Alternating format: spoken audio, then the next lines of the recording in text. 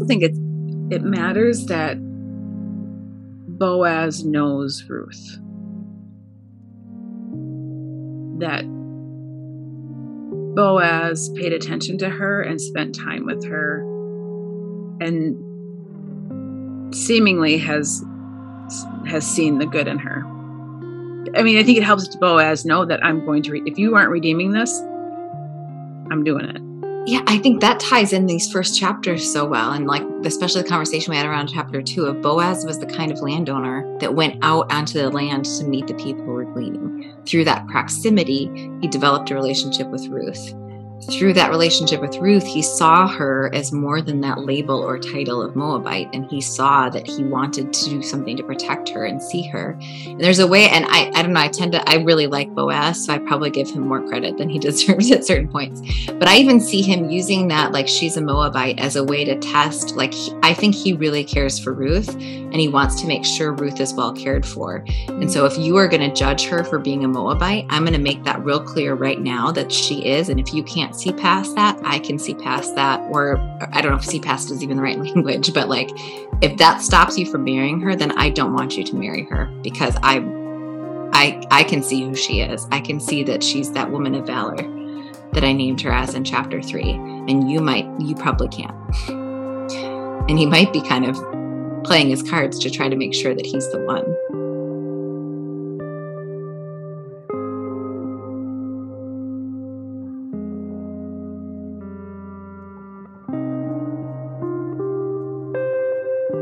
Hello and welcome to Searching the Sacred. I'm Jason Steffenhagen, and this is part 11 of our series on the book of Ruth. And we are in the midst of a conversation on chapter 4. We only have one more episode to go to finish out the 12-part series on the book of Ruth. And so we appreciate you being on this journey with us.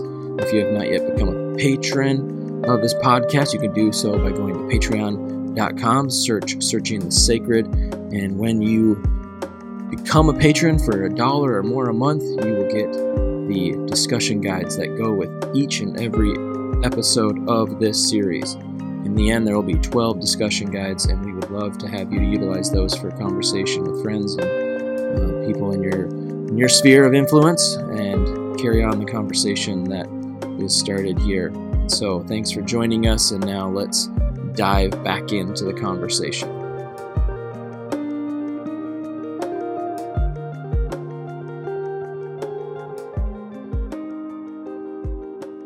I do want to throw one more piece in to that conversation that I found interesting. This was a note in a study Bible I have. It is called the Jewish Study Bible, 2nd edition.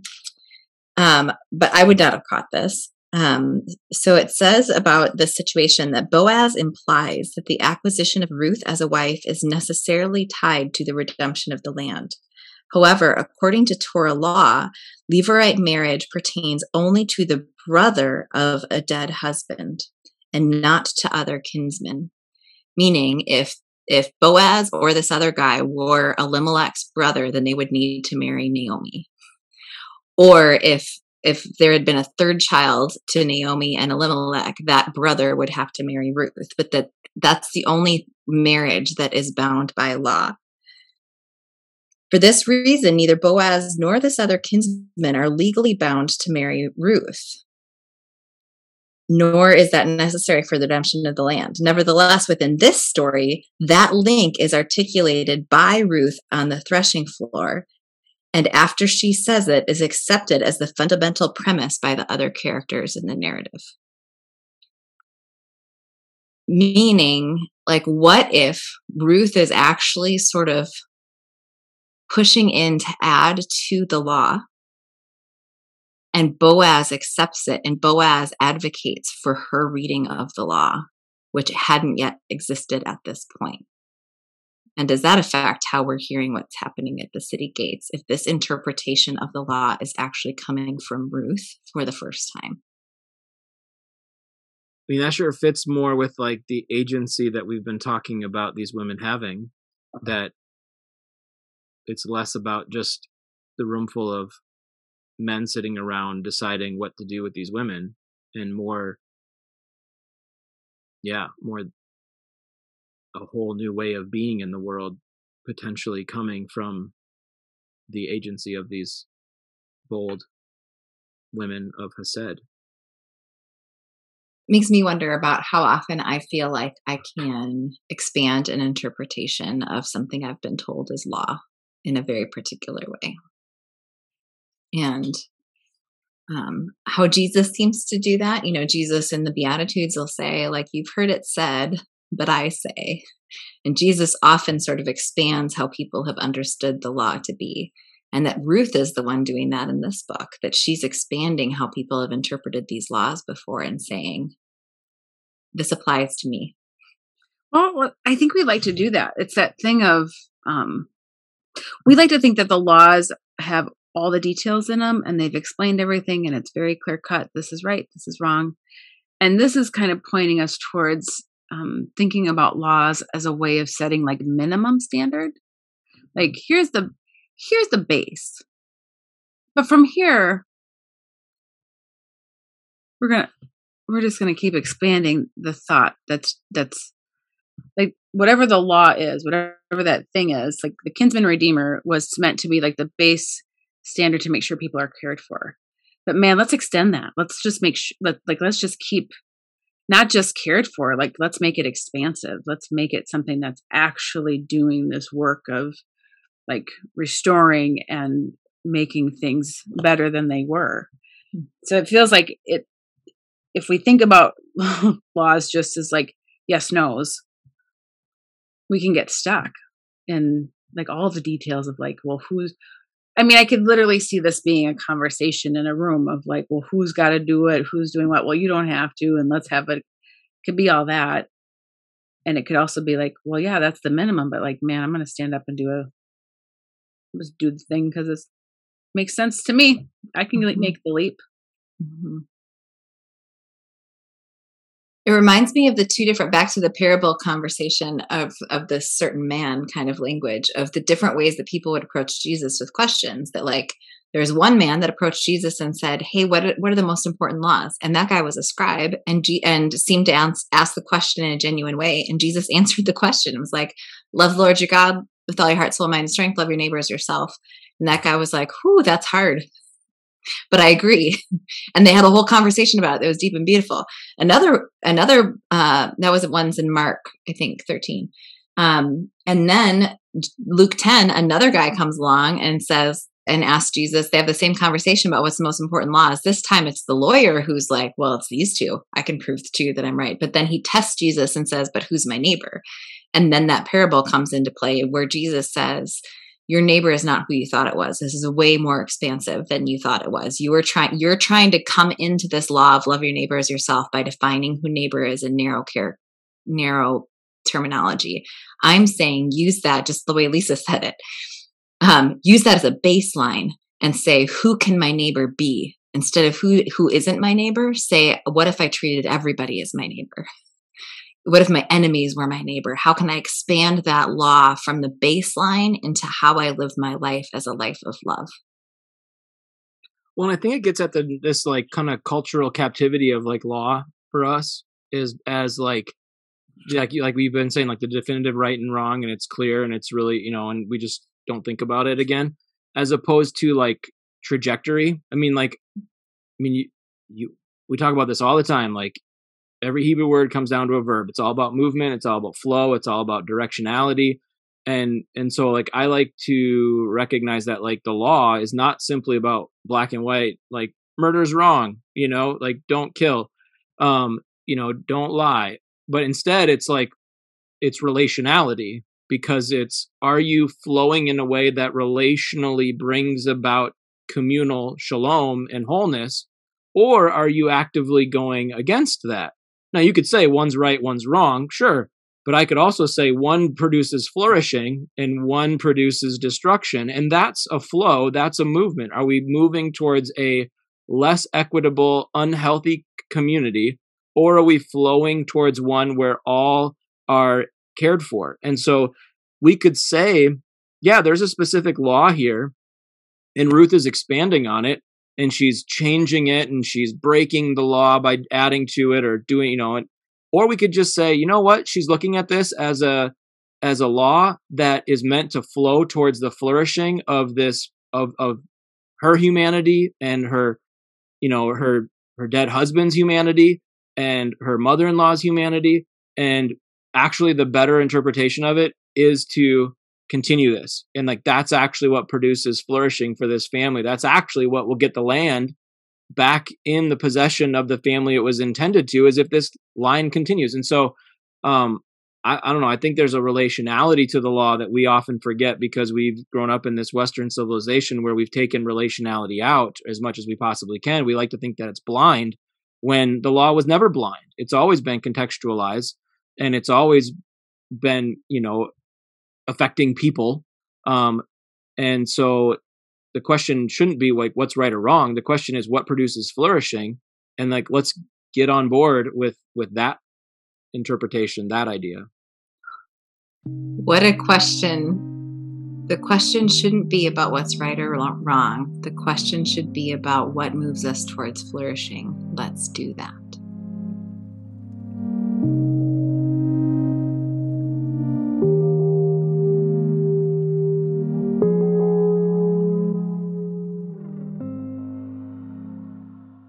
What is the line between flourishing and oppressing?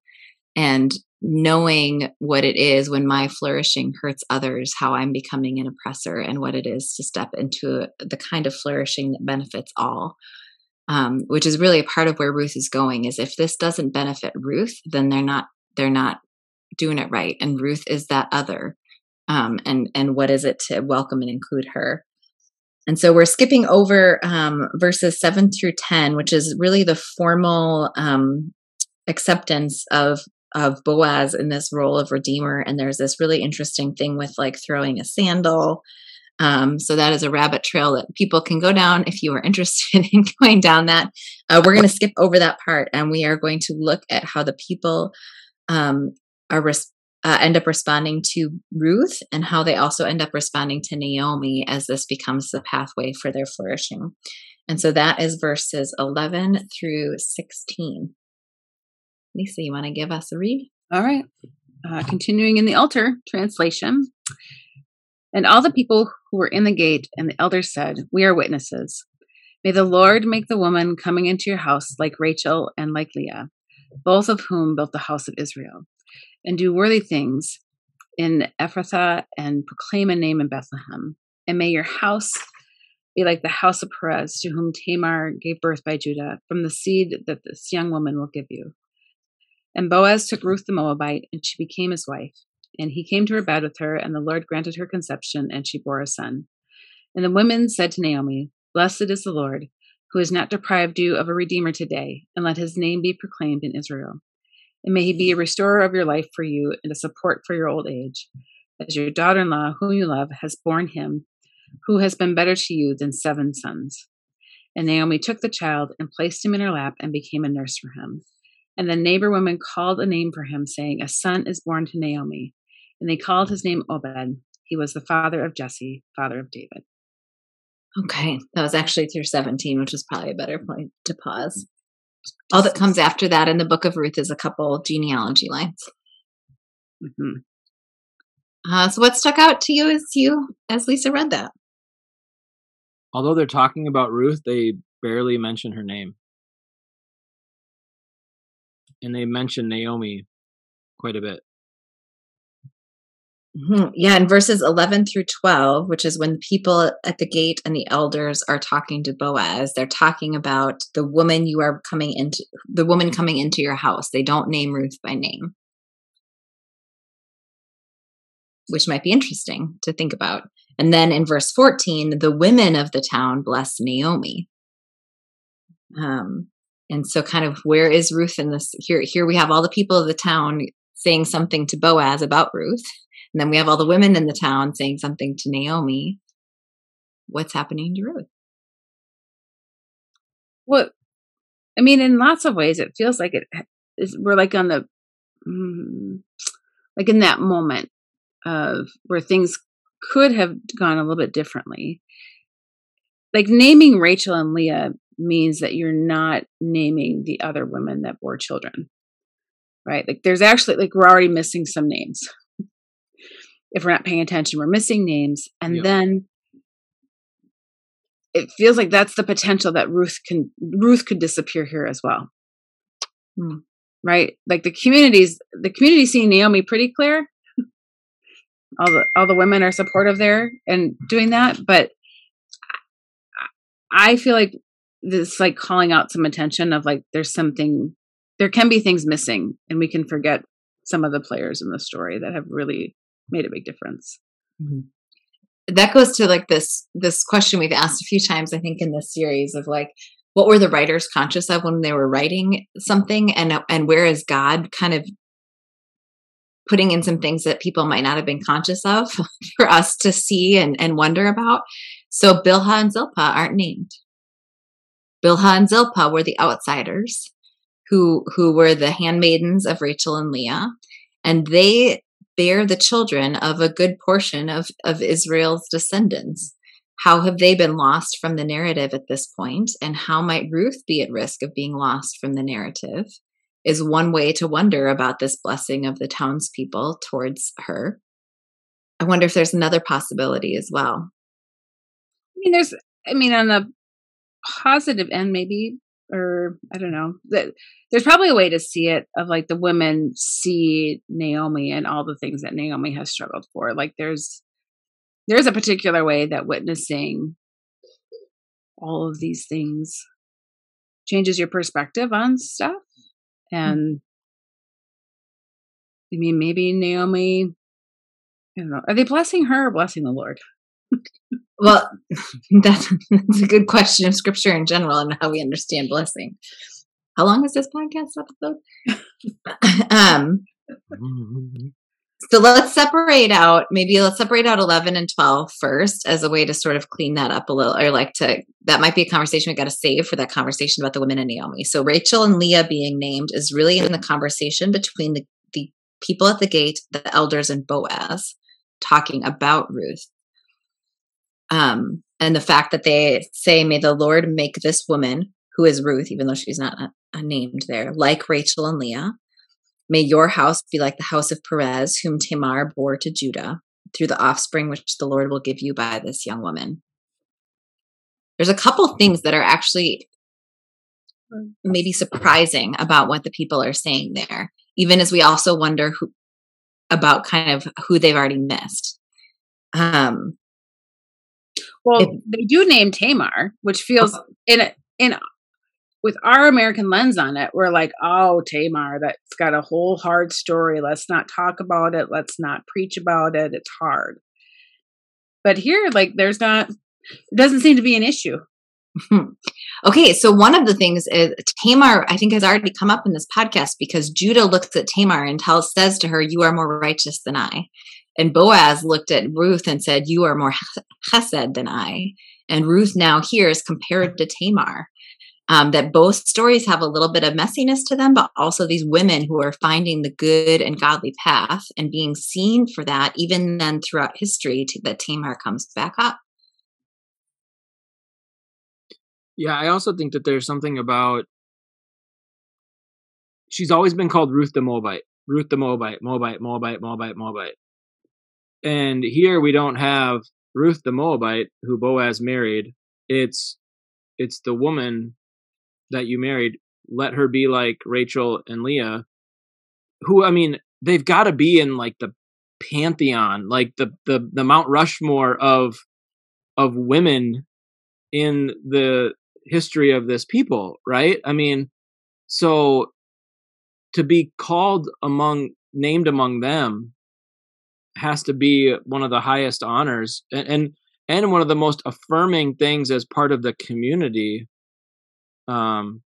So although I drew attention to dropping her name or not using it as frequently, maybe that was a way of saying, like, you're no longer simply the outsider, you're one of us now. And which is pretty empowering to some degree. Yeah, there could be a way to really see them as calling her an insider here, of saying, like, we are welcoming you and we want you to be like our matriarchs that we would put on that hall of faith, that we've got Sarah and we've got Rebecca and we've got Rachel and we've got Leah that we would hold up as matriarchs. We want you to be like Rachel and Leah. We're not calling you a Moabite. We're calling you an Israelite.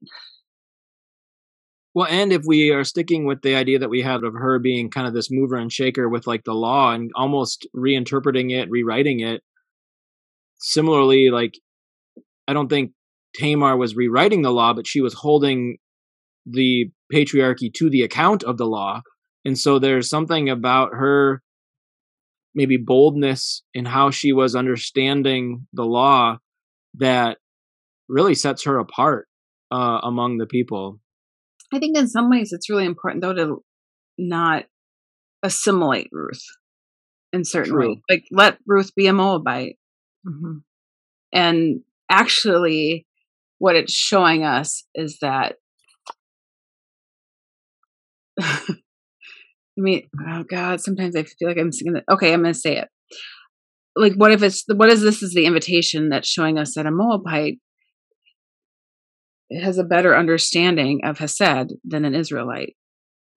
But that, like, so much of that has to do with your placement in, like, society, in culture, and like how we see people as, like, who are the people who are oppressed in the story. Coming, like, Moabites would be the ones that have all kinds of feels about it, but that's actually where we see the best understanding of some of these really important things. And so even for us thinking about, why do we just want to learn from people who are like us or who are a part of us, instead of learning from people who are so different from us that can actually help us understand things better? And maybe how we can kind of hold that is to say, if this is the blessing of the people at the gate and the elders, then really this is the male voice saying, here's how we see you, Ruth. And there's some goodness. I mean, there's some good things that they're saying here, but maybe that voice of the male powerful patriarchy is more that assimilating sort of voice. Like, yes, we bless you, but in a way where you also kind of disappear. And maybe then the blessing of the women to Naomi, we see a different voice. Like, what is different about what the women are saying from what the men are saying?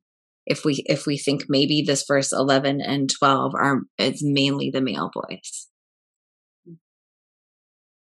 which is not, I mean, there would have been other people at the gate besides just men, but the elders would have all been men. And it's specifically those elders are highlighted. So we can say this is the voice of power. This is the voice of the system that just rewarded Boaz this marriage, now giving this blessing. Which in that case, what I do want to also, like, one of the things that stuck out to me is that Leah wasn't forgotten. Like, I want Bilhah and Zilpah to not be forgotten for sure. But also, like, Leah has to wrestle so much in her lifetime about being the less loved sister.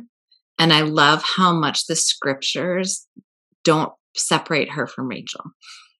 It's always Rachel and Leah. Like, however much of a battle that was in her lifetime, she's right here with her sister. Jacob gets buried next to her. I appreciate that she's not forgotten here and that she's listed alongside the more desired sister. So maybe let's do a little side by side and look at what the women say in comparison to that. So maybe first the question is just, what do we think about the fact that the women are speaking to Naomi versus speaking to Ruth? Well, they don't really know Ruth. They know Naomi. Like, it is her community of people that greeted her when she came back, and like, right. And what was the conversation when she came back? Remember in chapter 1, however many episodes ago this was now, Naomi had a conversation with the women of Bethlehem when she returned. What was that conversation in chapter 1? Call me Marah. God's taken away everything. She had told them to call me Marah. So this is back in chapter 1, verse 19 and 20. When they arrive in Bethlehem, the whole city buzzes, and the women say, "Can this be Naomi?" And so to those women, she replies, "No, call me Marah, because the Lord has dealt harshly and bitterly with me." Now those same women look at Naomi and say what? The Lord's not left you. May the Lord's name be renowned in Israel. Or your redeemer. Yeah, restorer of life, nourisher in your old age, and your daughter-in-law who loves you, who is more to you than the 7 sons has borne him. Yeah, I mean, it's just such a positive reception. And in a lot of ways, I feel like we're ending where we began, and this is Naomi's story in a lot of ways. It feels, although the book is named Ruth, and although Ruth is like such a important part of this whole story because of everything she does, in a lot of ways, we've been on this from the very get-go with Naomi, and it's neat to see the arc of her journey not forgotten here at the end. Well, and to even maybe say there's a way that highlights Ruth still, just in a different way, to say part of what Ruth was signing on to was to play this role for Naomi's sake. Mm-hmm. And a part of why that guy in the beginning of chapter 4 didn't want to be the Redeemer is because he didn't want his legacy. He didn't want that to affect his legacy and his inheritance. Both Boaz and Ruth are signing up for the role of redeeming Naomi. And so there's to expand it. Right. And so to say that like even her not being talked about here shows Ruth's character, because it shows she's really doing that. She's not trying to she's not doing this for her own sake. She really loves Naomi this much that she's doing this for Naomi's sake. I think it's even bigger. I mean, it's bigger than all these, like it is about Ruth and it is about Naomi, but I think it's also about like it's very strange that the women name this child, like that the community has like that. Just, I think it's odd. I don't think it happens very often in scripture. What does the name Obed mean? Because for the community I was thinking the same thing, Lisa. Like the community names this child, and it's said to be born of Naomi. Like it's so unique what they're doing here. So Obed is, means serving. It comes from Eved. So Eved is a word that we've seen a lot in the Torah because it means serve. It means worship. It also means slave. It also means work. So there's been this question sort of in the narrative a lot with the word Eved of, are we working? Are we worshiping? Are we enslaved? Are we serving? And how, again, in the brilliance of Hebrew tying words together, how the answer is often yes. Like whatever we're working for is something we're in service to, sometimes something we're enslaved to, which ultimately means it's what we're worshiping. And so this was the word that was used when the people were enslaved in Egypt, that they were Eved in Egypt. But the language in Egypt is let them free from Eved Pharaoh and come Eved me. Like the Lord says, like he's not changing the word, he's changing the orientation. So now here we have a person who is named by the town as a pronoun version, pronoun the right word, of that name or of that verb. Work, worship, serve, slave. What do you hear in that? I almost feel like it's a way of saying like he is us. Like he's the encapsulation of all that we are. This is who we've been. This is also who we are. This is who we're going to be. It just depends on, in a way, what we're orientated towards. Are we orientated towards, marginalizing and oppressing? Or are we orientating towards, the flourishing of all things and all people? And I think, in a way, it's really honoring of Ruth and Boaz, because they are kind of the embodiment of that in the most positive way. Which, I mean, the first time Eved is used is actually in Genesis 2:15. I think that's the first time. It's at least an important time. Because humans are placed in the garden to Eved and Shamar it. So they're placed in the garden to work it and to guard it. And so there's this core role of humans to work and to guard. And so the way that you just named, like this child is an embodiment of us, could be like this word is a word that embodies the role of humanity to work and worship and serve. And this is Obed's name that the community gives him. What do you see in the name, Lisa? You look deep in thought. Well, I was thinking that it feels like it kind of expresses the journey of Naomi and Ruth in lots of ways, like depending on how you're reading it or where you pop in, there's elements of all the, whether it's work or worship or perhaps what feels like slavery or not life-giving. Like their story is super complicated, and at different times, all of it probably has felt very real. I think it encompasses some of the hard stuff without, like, it allows it to be a really, like, a good name, but it doesn't pretend like the hard stuff wasn't underneath there. Like it kind of like keeps it all together. Yeah, I mean, maybe this is, Naomi had to like wrestle with her name because her name meant pleasant, and then her life story was so frustrating and hard, and so then she was like, I need a new name, it's got to be Mara. Maybe this name is a way to say, like, is it the kind of name that encompasses lots of parts of the journey, that sometimes we're enslaved and sometimes we're worshiping and sometimes we're working, and like this is a name that can be a little complicated and honoring while also still being good.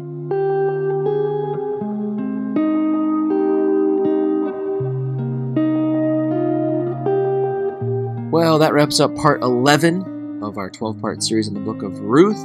We've got one more part to go. We're excited that it will be dropping next week, so please be on the lookout for that. If you have made it this far, I just can't wait for you to finish this out with us, and hopefully you've been able to continue the conversation each and every week and after each and every episode of this, and so we're just so grateful that you've been on this journey with us. We are going to be recording and then dropping some episodes during Lent, more towards Holy Week, so you can be on the lookout for those prior to Easter, and then Steph and Lisa and I will be planning our next season of Searching the Sacred. If you ever have an interest in doing a scripture circle, joining 40 Orchards to study, please go to 40orchards.org and sign up for either a Roots program or sign up to join an open circle. We'd love to have you study with us because it's always better when your voice is a part of the conversation. Thanks again for joining us on Searching the Sacred.